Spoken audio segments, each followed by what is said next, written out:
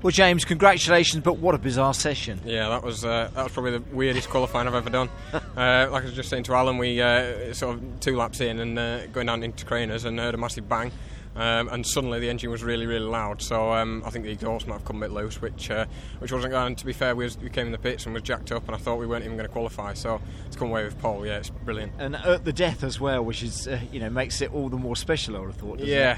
I mean, even on that last lap when it was the driest it had been all session, we were still going opposite lock all the way down Craners. So it was sketchy, but I had nothing to lose at that point. So we thought, let's go for it. It's crazy weather-wise. It's freezing cold here at the end of April, and you don't know quite what it's like out on the circuit. We all know it's really, really greasy.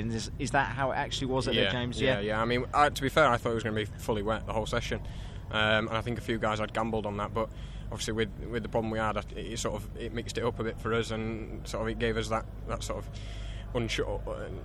We had an opportunity then to just bang the slicks on and risk it all. And it paid off, didn't it? It certainly did. Great session. Well done, James. Top man.